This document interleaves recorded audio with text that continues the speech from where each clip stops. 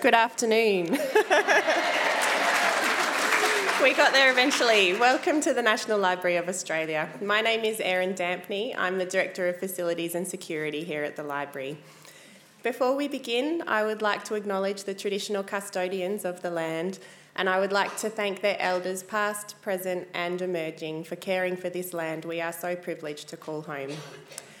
And it is such a pleasure to see so many of you here this afternoon to listen to Annabel Crabb in conversation about her latest book, Special Guest, a cookbook for anyone who has ever felt like punching the wall before their guests arrive. Special Guest is a guide to turning simple fare into something of a celebration. It's for anyone who has ever wanted to say, "Why don't you stay for lunch?" without hating themselves afterwards. Special Guest is co-written by Wendy Sharp, Annabel's oldest friend, recipe consultant on Kitchen Cabinet, and co-conspirator on a number of cooking projects. This afternoon, Annabel speaks with Lish Phayer, broadcaster, Sunday brunch presenter, and most importantly, a keen cook who has been delving very deeply, I've been hearing, into the recipes in the last few weeks. So please join me in welcoming Annabel Crabb and Lish Phayer.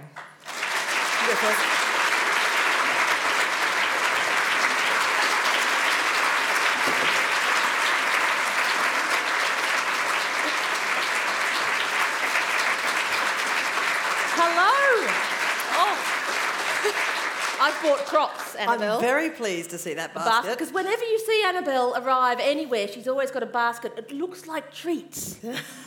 So I thought welcome everyone. Thank you all for coming out. What a treat. I have known Annabel for ages.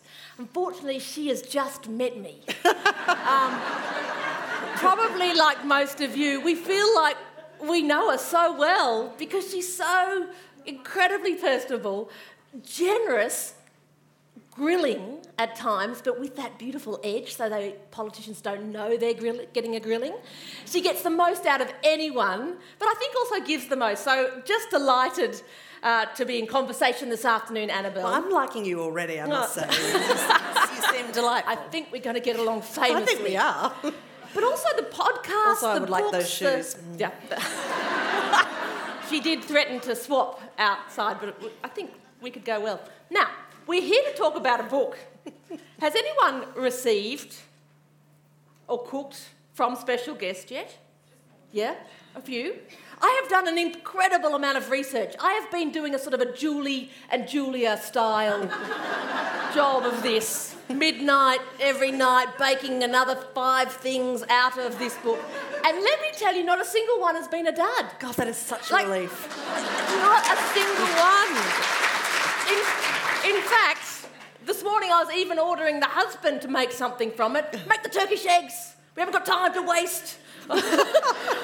So, Annabel, I would like to start by asking you about entertaining because it is all about that wonderful generosity that comes with entertaining. And just as women of a certain age, I feel entertaining is just way too much now. And I wanted to know how our parents did it so beautifully. Can you peer us through the curtain of Annabel Crabb's childhood and what you were looking at in the 70s into your entertaining education? Well, I grew up in a rural pocket, as my mother likes to remind me. She uses that as an excuse for not being able to use a travel card and things. She says, I grew up in a rural pocket. That's why. So I grew up on a sheep farm on the Adelaide Plains with an older brother, a younger brother, and my mum and dad. And so my memories of cooking and entertaining are really probably centred around, we had sheep, so we had shearers, and cooking for shearers is like an insanely demanding, they eat a lot, and they've got to really smash it down in the quick smokos that they get, and they really like, slabs of cake and sandwiches and all sorts. So the cakes that I remember cooking were based around catering for these itinerant sort of hordes of shearers who ate a lot and didn't say much and smoked the whole time. But didn't say much. They said a lot, actually, which is part of the reason why I'm unoffendable today, is I hung around with heaps of shearers. But dinner parties, in a country area are not the same at all as they are in a city area. So, for one, you'd have to drive to wherever it was. It could be, even if it was a neighbour, it could be 5 or 10 k's away. And this is what's changed, I guess, in my lifetime. If Mum and Dad were going for a dinner party to a neighbouring property, we would get stuck in the car and packed in with quilts and stuff, and that's where we would spend the night. Like, we'd be outside in the car. I've got this really clear recollection of Dad saying to the three of us as he clunked the door shut, he said, "Now don't come after us because there's dangerous dogs on this property." I'm thinking, man, oh man. Would the crabs have a little picnic inside the car? Would the crab kids? Oh, look, occasionally we'd be given like a box of cereal or something. That would be a bit of a treat. It just was... Anyway, it was very, very customary for the era, but really it could not be less similar to the And then the party that was going on inside the house. Oh, yeah. And it was like a foreign grown-up land, where your parents, who were completely normally behave during the day, would there'd be people in swishy dresses and and canapé and stuff like that. I remember once this terrible situation where and also those little after dinner mints on the sleeves. And I remember I would help my mum prepare for dinner parties, and there'd be a salmon mousse or something like that, so the fish mould would come out, and or I'd assist in making the smoked oyster dip, which was block of Philly cheese, tin of drained smoked oysters, mashed up with a little bit of a lemon squeeze and some chopped curly parsley. To be honest, I would still eat that today. I love smoked oysters, even though I'm not supposed to in any way. Yeah. And the thrill of creeping out in the morning. Next morning, and you'd go through the little after dinner mint box to see if anyone had accidentally left one in one of the sleeves. Be like, I got one. I remember a terrible morning where I came across what I thought was a small bowl of smoked almonds, and I thought, oh, delicious. Turns out they were olive pips. Very, very a trap for young players. But my friend Wendy, and co-author, she writes in her introduction to the book about dinner parties at her grandmother's place, because she used to board at her grandmother's place when she went to school in the city. And so I spent a lot of time at Grandma Gwen's place too. And her dinner parties were a masterpiece of engineering. There'd be 3 courses, and just immaculate table settings, gypsophila everywhere, and as Wendy recalls, the waft of Nina Ricci perfume. And I think if you've grown up with elaborate dinner parties, or you sort of remember them being a big special occasion and you'd all have to be quiet as children, but I don't think... I certainly don't entertain like that, and I think that people these days have a heart attack at the idea of assembling your napery and polishing your silverware and bringing out the good china and the good cutlery and so on. If I get something edible on the table, then I'm congratulating myself. And then better change for dinner. This is the thing. Yeah, change for dinner. So good. But also, I think things have changed. If you invite people over who have kids, they're not going to leave them in the car outside anymore. I know. It really sucks. I can't believe I got the rubber end of both plungers. I was in the car and I don't get to put my children in the car. Great. It's kind of like the millennial, situation, where they get the generational short straw both ways. But I think too, because it's much more unlikely these days that you'll have a household with a housewife and a breadwinner, and the housewife isn't flitting about, making sure that all the prep's done on the salmon mousse or whatever. The housewife, in this occasion, is working until 5, screaming home, swearing all the way, So I think that element of life has changed. also, when you invite half a dozen people over for dinner, you'll have a celiac, you'll have 2 vegans, you'll have someone who's really not that into mushrooms, and like, it's like a big puzzle, like a Rubik's Cube, and so people get anxious about that. Also, if they've been watching any MasterChef at all, they feel like they've got to have immaculate plating and wow factor and, you know, that. And then also, I mean, I'm not that fazed by much of the above mentioned. You know, I really love cooking and I don't mind a complicated cook.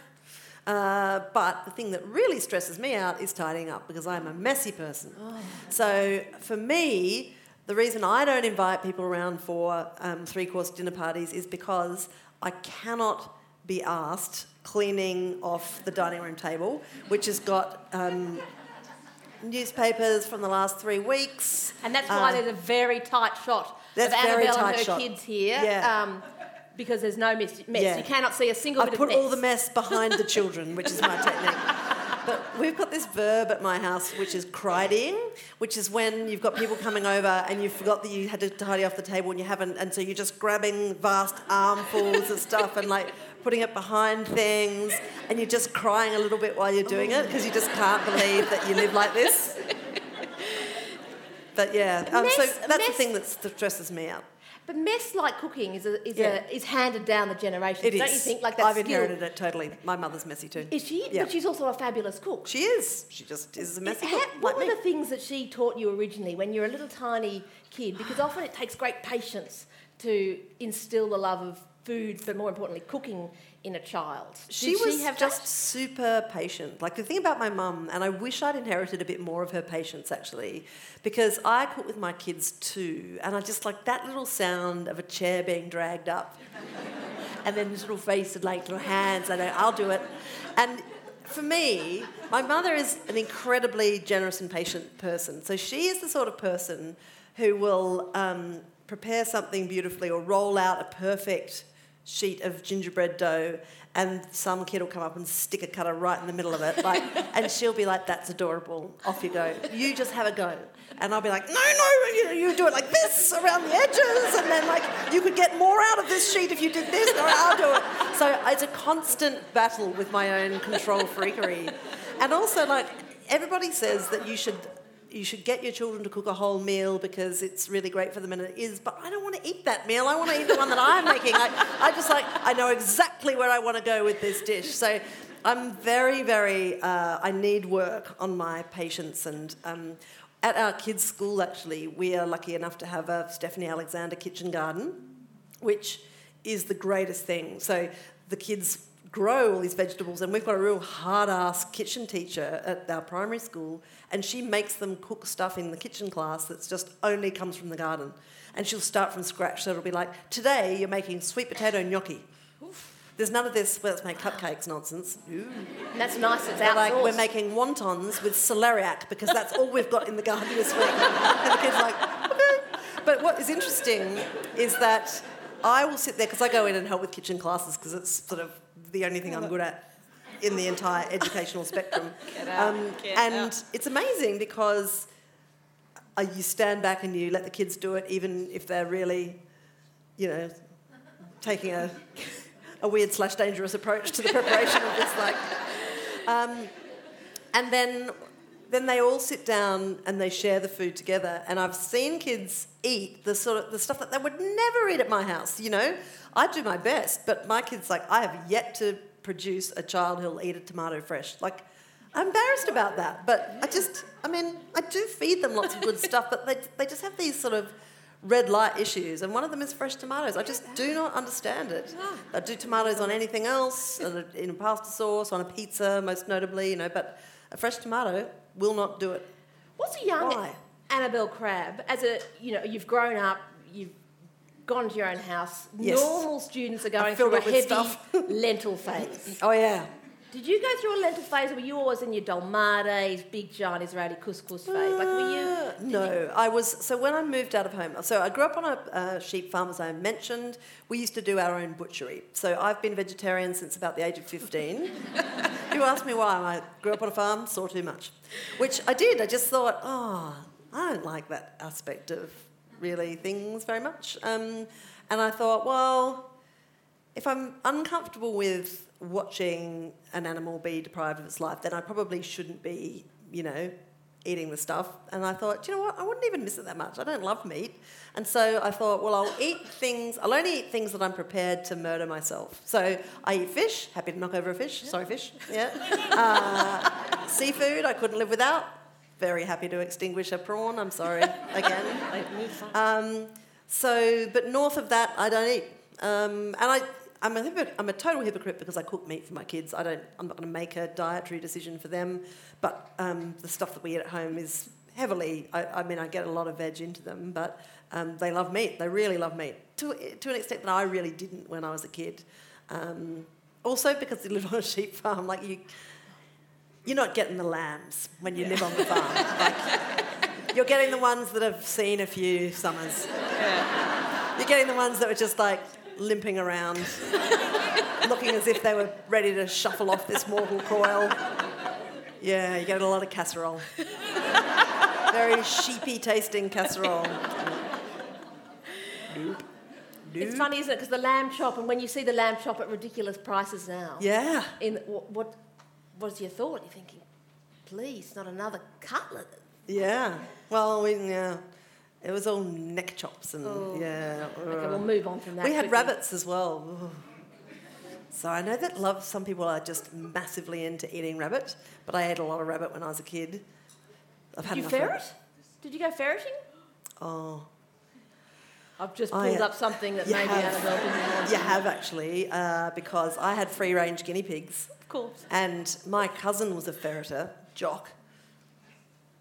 Tell us a bit more about Jock. Well, the thing with ferrets is you put them down rabbit holes and they're supposed to murder a rabbit down there and bring it up to you.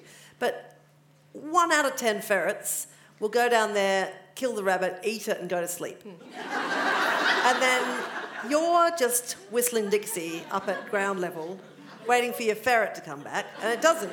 And then it gets dark, so you go home. Meanwhile, your ferret wakes up, having slept off the rabbit, and comes up and eats my guinea pigs. That's what happens.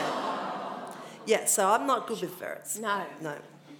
Nor with Jock, cousin Jock. Anyway. Well, Jock went down a few notches in my estimation when that happened. Yeah. Mm. So what are you eating at university? Are you still being very experimental? No, I wasn't even a very good cook. I was a vegetarian by that stage, and if I hadn't been, I probably wouldn't have been buying meat anyway. I didn't have very much money. I worked at a service station, so I ate a lot of burger rings. It wasn't a very busy servo.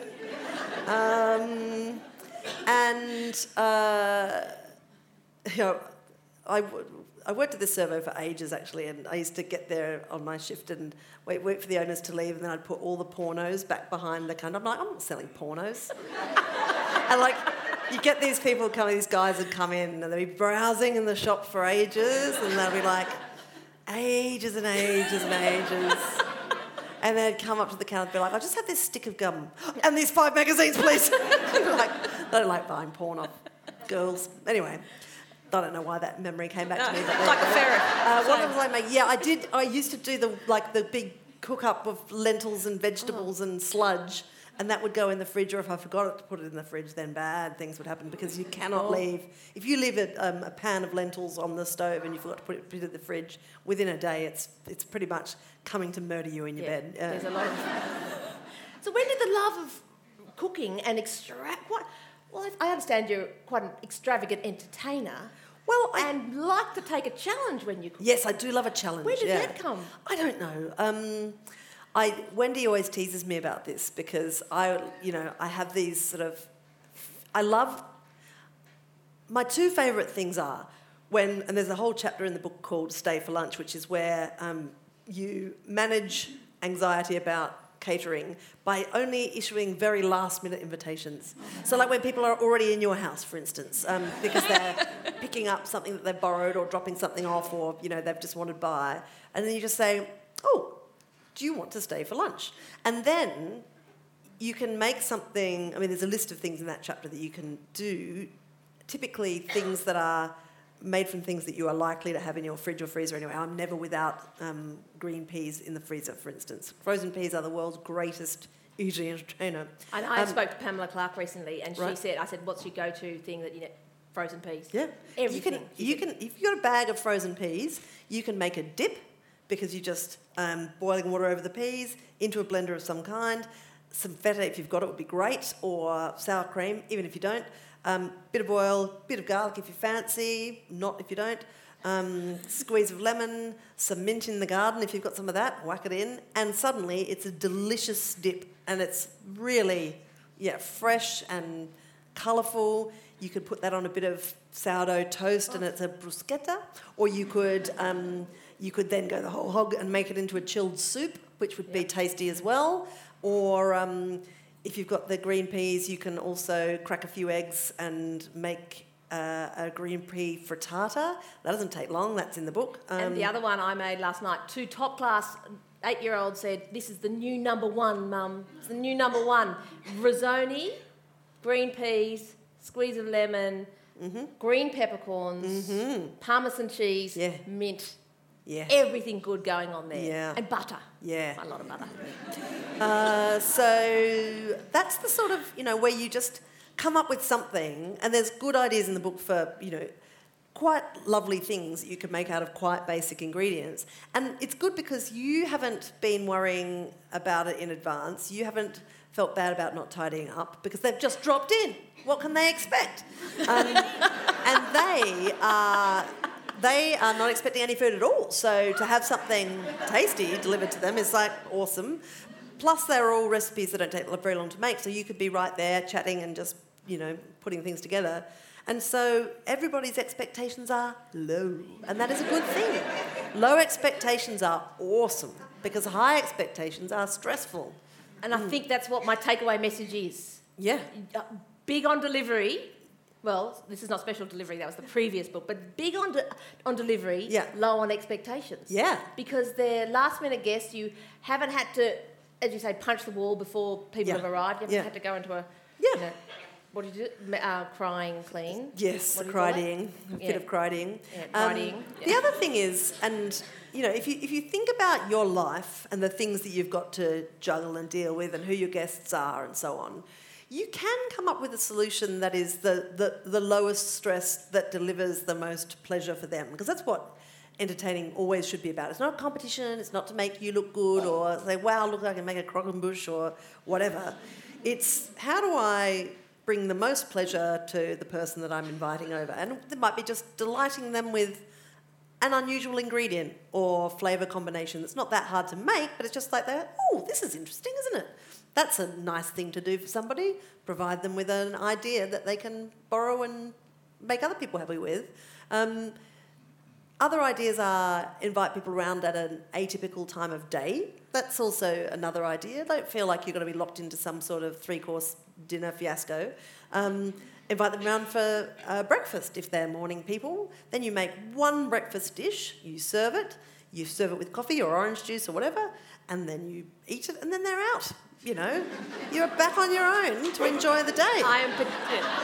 And that's the thing, though, isn't it? We all like entertaining, but there's nothing nicer when they leave. Oh. Well, what about afternoon tea? We're both very, very passionate about afternoon tea, and I think partly for Wendy, who also grew up on a sheep farm, the idea of this afternoon tea is great. Like, we used to do a bit of visiting after school, and there'd always be just a fantastic cake. And it would be like a big slab cake or something really generous. And you'd all hoe in, have a cup of tea, and then off you go. Yeah. And that's a really great way of doing things because you make, and if you've got a bit of time in the morning, you can actually slap together quite a complicated cake if you want. But the key is just do one thing. Don't be buggerising around with the finger sandwiches and the mini tartlets and the blah, blah, blah. Just, if you've got a nice bunch of flowers, put it on the table, make your cake, put that on the table, and then make tea or open some champagne if you that way inclined. But don't do too much, because that's the thing that gets you in the end, is when you're like, oh, and the vegan will have to have this, and the celiac will have to have this, and then you've got a list of 6 dishes and you're in tears. Like, that's not good. And the book has got some ideas too about that stressfulness of catering for a crowd of people with different dietary requirements. Don't feel like you've got to make a dish for each of those people. You can do dishes that work intelligently to that situation. And like some examples that I used, I've got a really close friend who's celiac and who doesn't cook very much, so she's always at my house, and, which I like because she's excellent. I've got some vegans in the vicinity, and if they're all coming around, then you just spend a little bit of extra time creating a strategy rather than heaps of extra time making them a dish each that also makes them all feel like they're in different tribes. So, for instance, one of my favourite ways of entertaining a bit of a crowd is to make a poke bowl buffet, which is where you make poke bowls are like I've always called them poke bowls, and I've realised... Is that what they... No, I don't know. Poke sounds much better than poke. Well, it's more amusing. Yeah. I have no idea how that word is pronounced. But so much easier to write.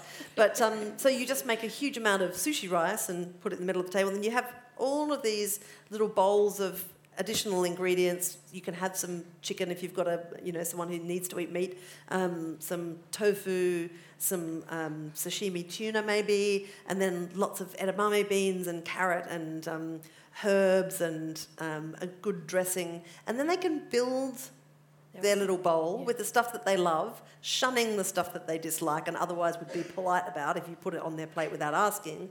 And your celiac person will be fine as long as you use a tamari gluten-free soy sauce in your dressing and not because otherwise that won't be good.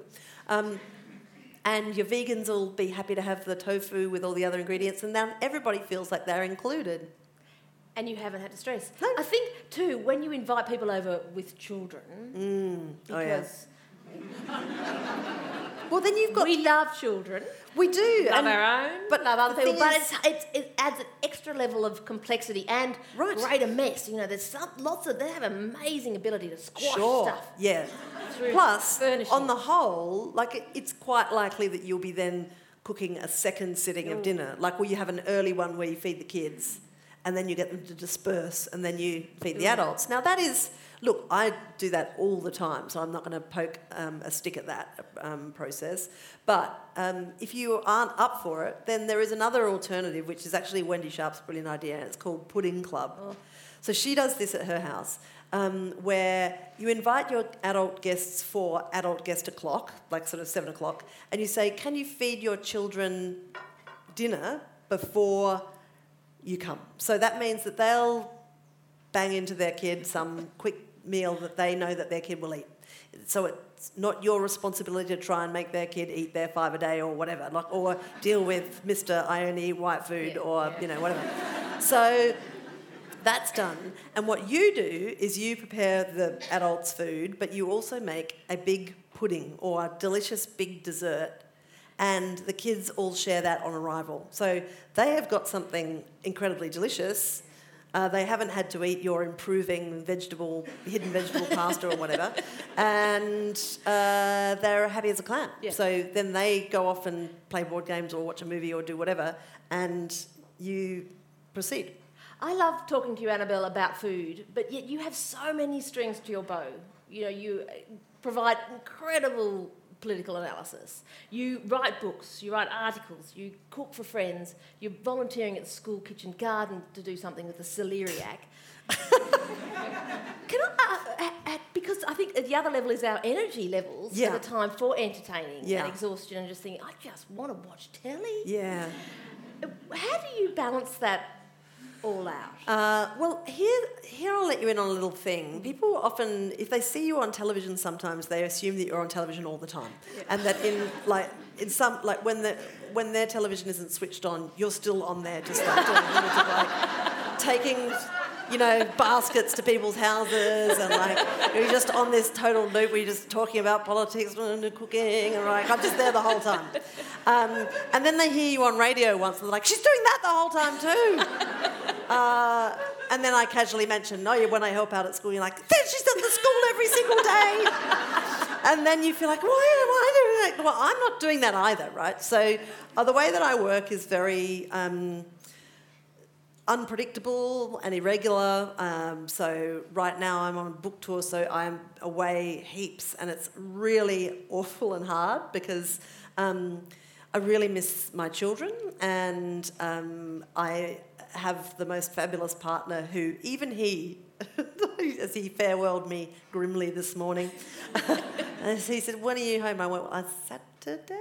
He's like, "Are you for real?" I'm like, "We've had this talk, but yes, I am for real, and it's, I know it's bad, I'm sorry." But I don't live like this all the time at all, and I'm not always filming something somewhere. Some weeks are quite quiet, and the advantage of my job is that I kind of fit in as much as I can, and when it's quiet, I will be there for school pickup and all that sort of stuff. So, and I like to live and work like that because I have, I think, a shortish attention span, and I like to have something, I like to have change, and I quite like unpredictability. So not everybody loves that, but I find that it's a way of keeping my brain distracted and ticking over and coming up with new ideas of things to do. This is a very mum question, and my mum always asks it, but how do you recharge? I cook. Is that it? 100%. So whenever I get home after I've been away, if I've been away for a few days, and look, I'm never away for this long normally. Like I really don't like long absences because it's just not fair on the kids. But when I get back, two things. One, the first thing I want to do is cook something. Like that's what I miss, doing when I'm travelling. But also when I get home, my house is really tidy because Jeremy is a tidier. And I always feel bad because I just think, imagine the life you could have if I wasn't in it. Like, he would be living in like a house of surfaces. With just one orchid. With one, like you want a Phalaenopsis orchid just being beautiful. And a white leather couch. Maybe there would be even white things. I don't know. But like our house is like, it's furnished with furniture that we had when we were students. Like I still live like a teenager. It's terrible. But I think that's the energy that you bring to everything you do. It is. It's a grubby energy of disorganisation and shambolia. Yeah. Well, I have, I think life is a bit short to be that tidy, to be honest. And I like a bit of... Because you're creative, and I think... That's right. That's what I often say to Jeremy. You can't have creativity without... I have other skills, darling. It's true. Yeah, so, they're the things, I do notice the tidiness when I get home, and I don't take very long to mess it up again, I'm afraid. But, I want to talk about why I love this book so much and why you will love this book so much because... I don't even know why I'm bothering to be on this book tour. You should just go. Yeah, I'll go. You go home tonight. I can go home and mess up my house and you can just I'll wear the shoes, we'll swap shoes. Yeah, okay. All right. It's because you know what? Sometimes when you cook stuff out of a recipe book, and you always have to go to the shop to get one pesky ingredient, and you think, I've done the experiment these last couple of weeks. I've read the book in the morning with my cup of tea in bed. I've read it at night going to bed again. I've read a few more. Everything I love about it. But then when I go to make the actual dish, I don't have to go to the shop. Okay, so I'm going to set up here what I call the VPL. VPL? Yeah, the visible pantry line. Because everyone will have some slivered almonds or almonds of some description in your cupboard.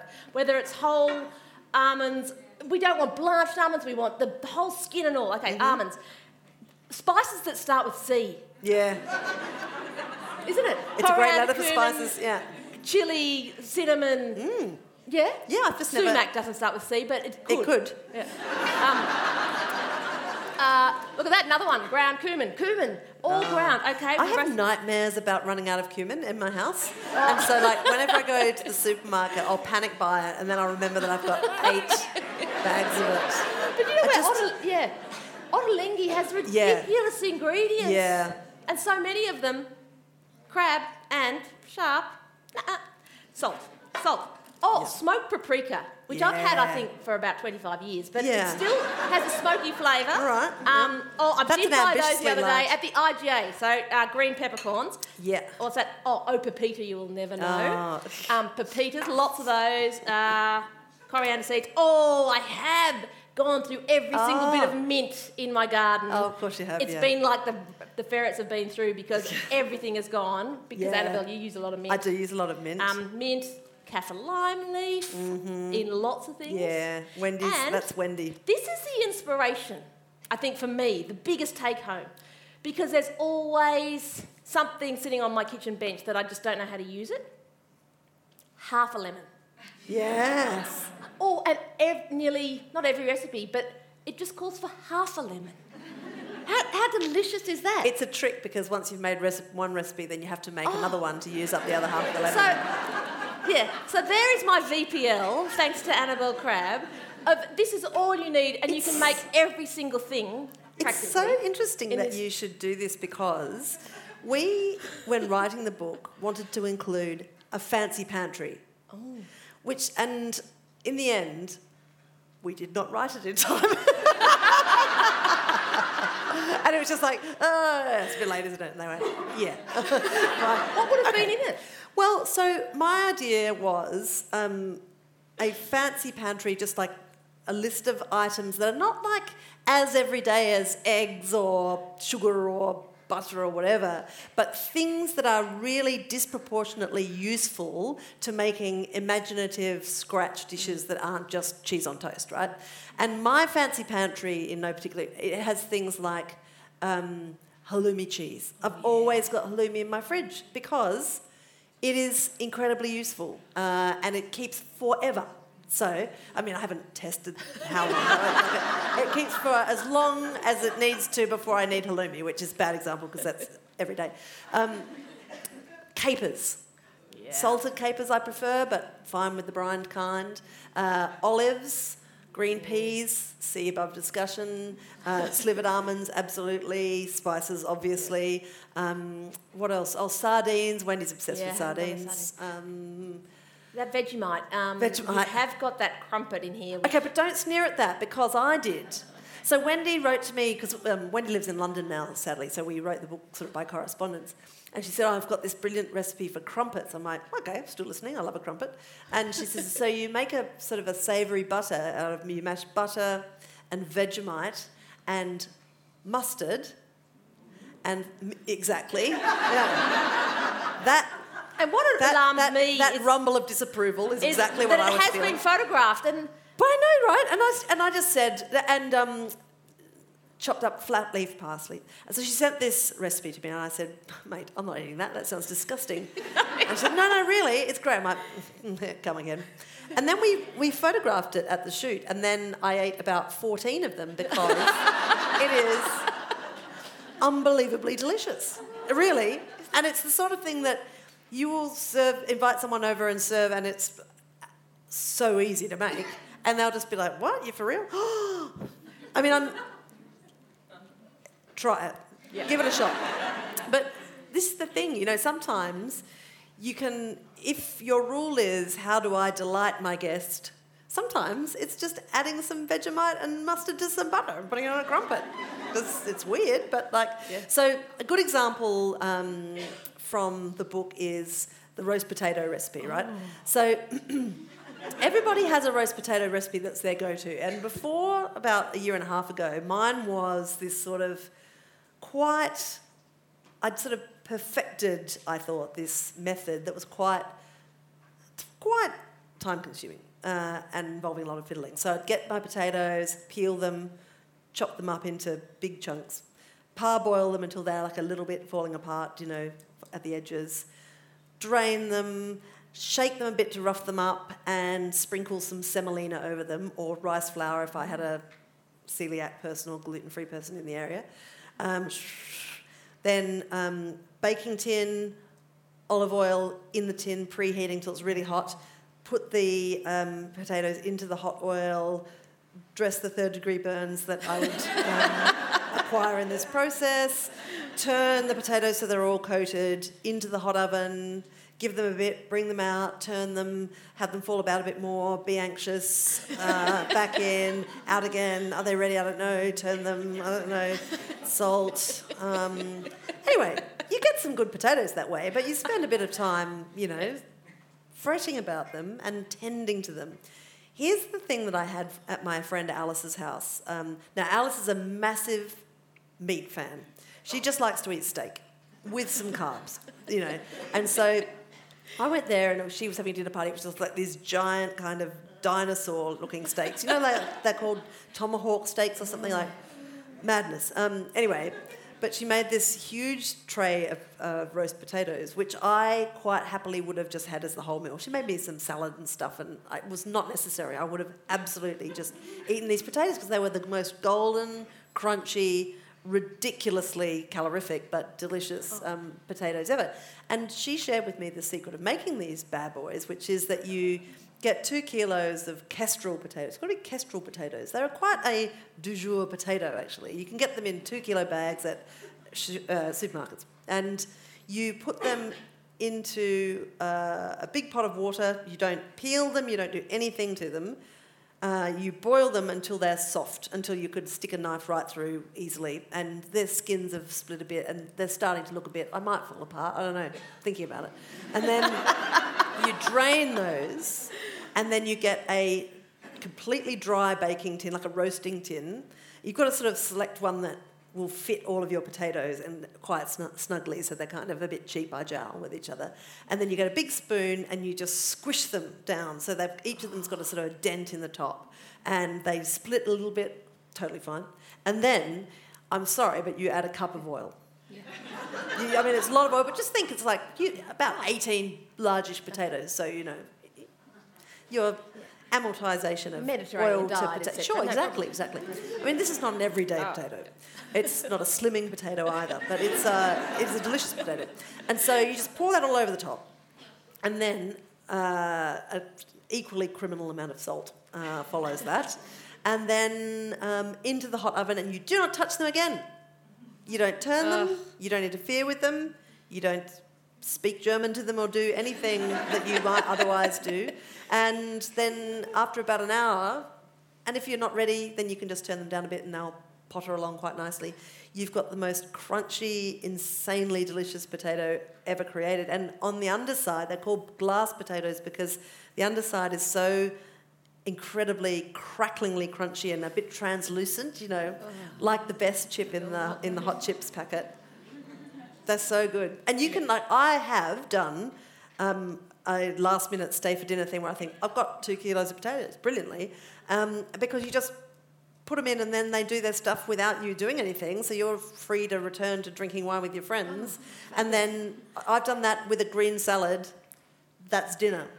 And because, you know, it's not the sort of thing that you would serve at a dinner party that you'd spent the day preparing for, but if you feed hungry people who have already had 2 glasses of wine, they're thrilled. They're just like, I've moved straight to the fish and chip shop on the way home model of catering. Also, there's a salad, so it's not all bad, right? I want to move on to the vexed issue of washing up. Oh, yeah. Okay, so I am of the type that think is the best gift you can give your host is to wash up after dinner. Yeah. I've even travelled with the rubber gloves, flock lined. Oh, yep. I can't love rely on those Yeah. sort of horrible silver line. No. Yeah. And I do the washing up, and I think it's the loveliest thing. But then I resent it. Oh my goodness! I leave the dinner party going, oh, why did I do the washing up? Why do they let me do the washing up? Where do you stand on washing up at? Well, whatever I'm going to say, it's not going to be as psychiatrically complicated as your arrangement, is it? Don't invite me to dinner. No, I've lost. I don't do that anymore. I think that's it's really healthy damaged for you and your hosts. Because seriously, I mean, I adore you already, but if you turned up at my house with a little like handbag compartment with your flock-lined gloves, and then like, I hate you, I'm going to do the dishes. I wasn't expecting this at all. How dare you?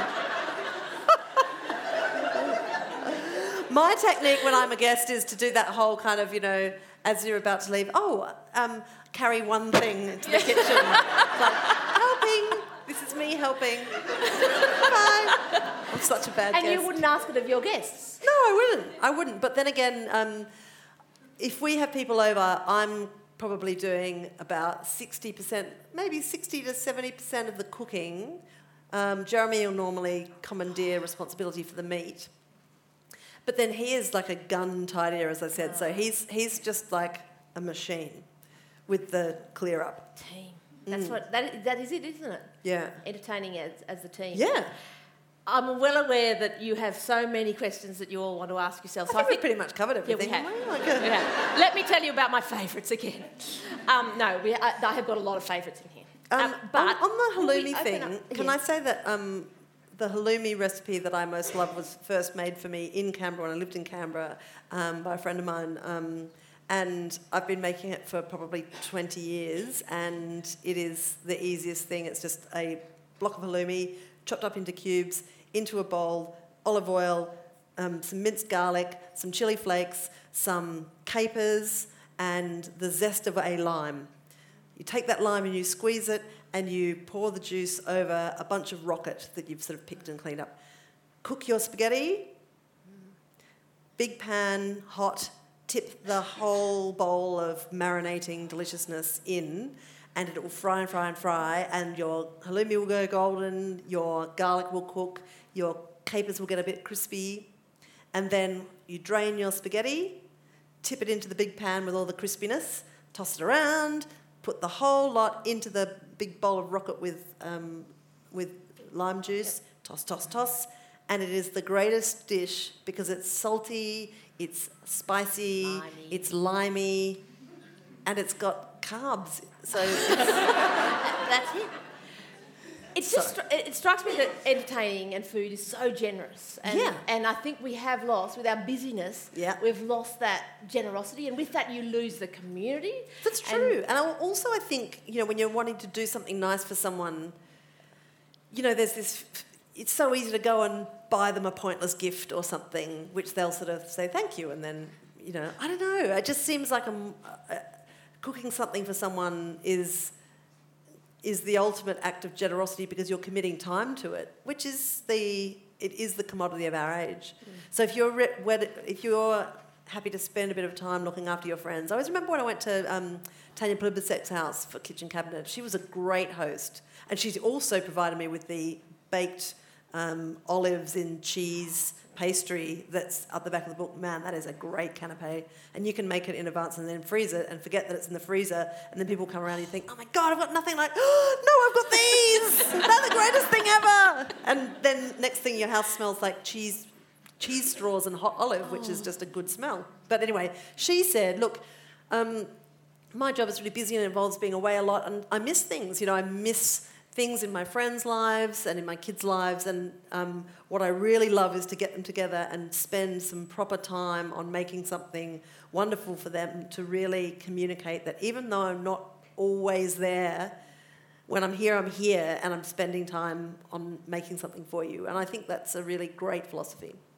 That's exactly what I've been experimenting with. What I'd love everyone else to experiment with is just to do exactly as Annabelle said. Say stay for dinner, get your risotto out, frozen peas, and it works. And it's delightful. And you will sit down as well, which is often a rare thing to do as an adult. Kids, no problem. Adults, to sit down and enjoy the company without the struggle. With the scurrying, Can we open the floor for questions? Yeah. Because I've banged on. And I will just ask people to wait for the microphone to come to them, please. We've got such an early starter over there, because sometimes there's a bit of I don't know. Such a what? Absolutely not in this crowd. Hi. Thanks. I'm Alison. Hello, Firstly, I've got treats for you and for you too, Lish. Treats. We did say out the back, I bet. Do you think there'll be any treats for you? Yeah, so I did have to bring treats because I did bake. I'm baked for my work colleagues next week because that's my the week at a job. So great. Anyway, I brought some today. But I have two things. One, when kids come to my house, when they have, because we've got a neighbourhood full of kids, there's 16 of them, and when they come to my house, I put out a big plate of stuff like carrot sticks, cheese, cucumber, capsicum, celery, whatever, and I'm like, I don't care what you eat, guys, but you have to eat 5 things off this plate. And that's my That's thing. great. And they usually do. And like Harriet usually eats 10 tomatoes and Henry goes, I only eat yellow capsicum. And I'm like, great, there's yellow capsicum, knock yourself out. So that's, that works for me. Great job. But when you're going somewhere for dinner and your host goes, oh, don't bring anything, and they actually really mean, can you please bring something that's completely delicious? And they go, oh, don't bring anything. What do you do? Oh, yeah, good one. Do you go, yeah, no, I'm not bringing anything, or do you go? It's like the flock line gloves. I don't know. Resentment. Well, see, because I'm a vegetarian, pescatarian actually, I'm a cheat vegetarian, I am full of anxiety about foisting myself as a guest onto someone who really just wants to roast a duck, just really wants to make some wildlife suffer. So I'm always the person who's like, would you like me to bring a nut loaf or something, which, is my attempt to not feel so awkward about foisting my dietary requirements on them. So I'm also just a bit... I hate walking into someone else's house empty-handed. And Jeremy, the number of times where we've been nearly ready to leave, he's like, what are you doing? And I'm like, making biscuits. It's like, what? You don't need to take biscuits. I need to take something. And I don't know. I think it's actually from growing up in a rural pocket where whenever you go to someone else's house, if you've got chickens, you take them a dozen eggs. Particularly if they don't have chickens. If they have chickens, that's just weird. If you've got an apricot tree and you've just made all this jam, then you take a jar of it along. That is baked into my bones, man. It's not cool to turn up to someone's house without something to eat. And I just would struggle. I can't remember there's some cultures where it's rude to take food to someone else's house because it seems to imply that you're not expecting to get decent food there.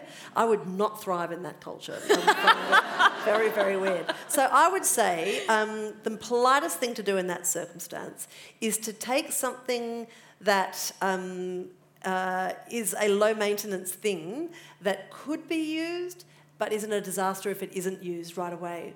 In our last cookbook, I reproduced my mother's recipe for spicy nuts, which is it's an awesome spicy nut recipe, and like so many good things, it starts with almonds, and you just make a little spice mix, which is all the sea spices, and curry powder. It's got a really embarrassing secret spice, like the Keen's curry powder, which I love and will not hear a word against, whilst acknowledging that it is a 1970s agreement deal.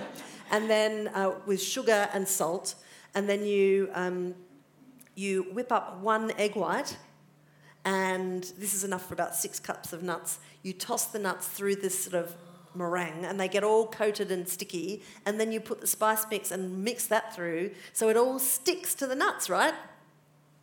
And then you bake them, and what you end up with is sort of like a hard toffee that's a sort of spicy, salty, sweet.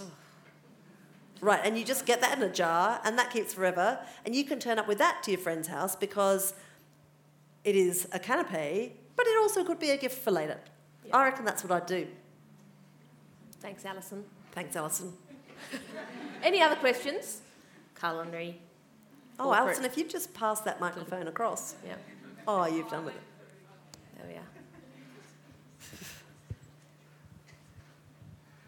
we are. Hi. I'm with Alison. Is Alison coming around to your house tonight? Because that would be awkward. And can I just say, she never just brings spicy nuts. Oh, okay. She usually brings a mascarpone fig cheesecake. Yeah. Well, actually, that would have been my other recommendation. Also, Alison, can you come to my house? I've got 2 questions. One, do you ever have fantasies of sneaking capers into Lee Sales dinners? No, I've done it. Yep. Yeah. She hates it. And if Ottolenghi was coming to lunch, what would you make him? If who was? Ottolenghi. Oh. I actually have lost hours of sleep wondering about this very question. And I met him, as anyone who listens to our podcast for 3 seconds will know, I did meet him, and I met him because I had just finished doing the book tour for our first cookbook, and the publicist that I was travelling with, her next author was Ottolenghi, and so I just cried and whined at her until she agreed to invite me to this dinner party that he was attending. It was so great, and he was so lovely. And I was just, when you meet someone that you've always admired, you think, what are my conversation points going to be? I can't just ask him something really obvious. I've got to and I thought, I'm going to initiate a conversation about unfashionable ingredients and loving them. And I went straight out there and said, I really love smoked oysters. What do you think of that? And he said, oh, you too? And it was the greatest moment. Like, either he's just the world's most polite man, but then, which is possible, but then he told me this great story about how his dad used to make this weird potato salad with sort of crushed potatoes tossed with lemon, of course. Everything he makes has a lemon in it, and herbs, and smoked oysters. I was thinking, that sounds like a weird salad, but okay, I reckon it could actually work. But it was certainly not what I was expecting his response would be. And anyway, I got so completely thrilled by this encounter that I went home and I made the above-mentioned spicy nuts. And I also, at the local market around the corner from my house, there was this smokehouse place that did the greatest hot smoked salmon, but they also made smoked olives. Really big, fat Kalamata olives that were smoked. Oh, my God, they're such delicious olives. So I made a little jar of those, and I put them in a bag with a little note, and I dropped it to his hotel. Not in a stalkery way, just in a kind of like... And then he emailed me to say thank you, and I was just like... So I don't know. The truth is that cooking dinner for him would be up there with tidying the table, I reckon. I reckon I'd be stressed to the max. But I guess I would probably try and observe my kind of self-imposed rule, which is don't try to do too many things. If you've got a list of things that you're going to cook that is more than 3, take something off. Yeah, look at those potatoes. Yeah. You go, well, the glassy potatoes, yeah. Yep. I think we've got time for one more, because then we've got to go and eat afternoon tea, because this is bringing back afternoon tea. I know. As Annabelle has done so richly. So approve. Thank you. Hi, I'm Bianca. Hi, Bianca. You've got such a wonderful style. Tell us about what aprons you have in your house. Oh, I have many aprons. Yeah, I have a lot. So I have a couple that belong to my grandmother. She was a major apron haver, and she was more the pinny type person. And in fact, this is my paternal grandmother, who just was not a cook at all. She was like a family joke for the cooking. She's like the warmest, most funny, like mischievous individual. She was really hilarious. But her culinary expertise extended to, she made crumb chops all the time that she would like deep fry, which is like, but weirdly enough, the things that I remember about her, I'm really connected to a couple of things that she used to make. For instance, she would make tomato sandwiches with white pepper, and so good. So she'd use multi-grain bread, bit of butter, sliced up fresh tomato, and heaps of white pepper and salt. And white pepper is just absolutely associated with her in my memory. I cannot get it. I cannot disentangle those things. Also, every Christmas, she used to... her canapé would be, she would open a packet of Nobby's beer nuts and a packet of sultanas, and she'd mix them together. And then it'd be hand them around. And honestly, I cannot... If I eat those, it's like I'm back there. And it's delicious as well because, salty and sweet. So, yeah... Sorry, what was the question? What was her apron? Aprons, right. So she had this one that went kind of like over the shoulder and then buttoned at the side. So it was like full coverage front and back, just in case she was... Why do you need the back? Why do you reckon in case she was ever like frying something like this. I don't know. But then it had this pocket that went all the way across. And she just had everything in that pocket.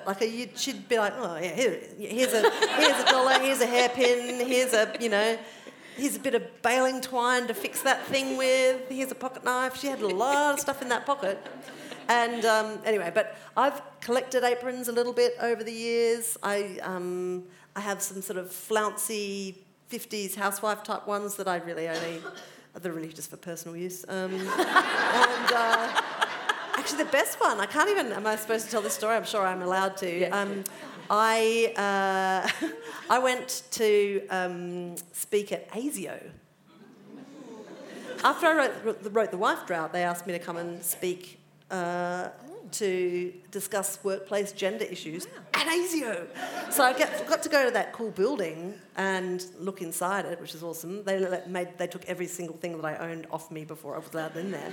But anyway, I gave this talk and, it was exciting, and everybody just looked like normal people. I was expecting them to be a bit more spy. Behind yeah. There'll be somebody in this room that was there definitely. And at the end, they gave me an ASIO apron that they had made for me. What were the features? Probably It's the bud. so good. It's a really attractive linen apron with a sort of a stripe in blue and grey, and then it just says ASIO. It's so cool. But how about this? Like earlier this year, we live in the inner west of Sydney. I know, how predictable. And in Newtown, they've got this refugee centre, and it's an awesome place. They are a centre for refugee families to go in there, for employment, and there's donated clothes and kitchen utensils and things that are helpful if you're setting up a house. And once a week, they put on a big lunch and you can just come and eat. And there's a program there called Kids Giving Back where they get kids to prepare all this food and then serve these families. It's awesome. So we got together and our kids did it, right? And we collected all these aprons for everybody to wear. And then my friend Miranda was, dishing out rice, chicken curry or something. And she said, I need an apron. So I threw it, and it was the ASIO one. I'm like, maybe that's not the right one.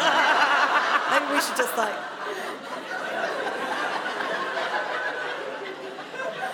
So yeah, it's one of the greatest gifts I've ever been given for speaking somewhere, I think. Keeping tabs on her ever since in a small... Well, it's interesting because my friend Duncan brought me back a souvenir apron once from Washington, D.C., which was must have been a CIA apron. I reckon there's a theme here. And it said, it said Director of Whisk Assessment. So good. So good. I think... Would you like to wrap up? I think we need to... Yes. Unfortunately, we could talk... Couldn't we? Yeah, but there'll be afternoon tea now, so that'll be good. Right. We have to, yeah. Thank you. Thank you, Annabelle. It's been a joy. Before we go...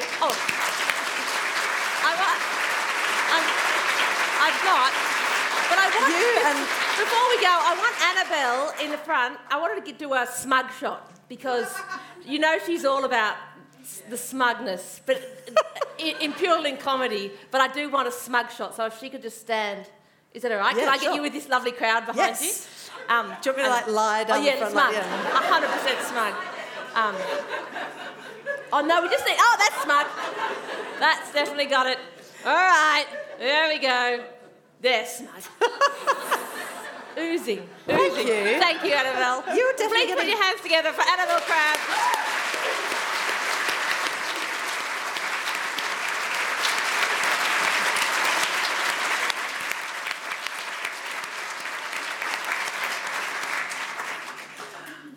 I don't know about you, but I'm really hungry now. So thankfully we have Swell Catering up in the foyer who have catered a beautiful afternoon tea inspired from Special Guest. And our bookshop is selling Special Guest this afternoon for a 10% discount, and Annabelle has kindly agreed to sign copies. So I hope you can all join us in the foyer. Thank you again, Annabelle and Lish. Thank you. Visible panty line is such a good idea. Visible panty line. So good. I really wish we had done the special pantry, like the fancy panty. Yeah, fancy. I think there's a need for it. But thank you. You're fabulous. But the green peppercorn is such a revelation too, isn't it? Really? Because I don't think I've ever really cooked with them. No. And that was Wendy's. She's like, just smash it up and... Got the mortar and pestle, everything about it. The green peppercorn, the mint is inspired. Everything. Anyway, I love it. Thank you. That was great fun. These people want to meet you, but thank you. I grew up on a sheep farm as well. There's so much. There's the parallels are uncanny out of those. Yeah, wow. Come from New South Wales.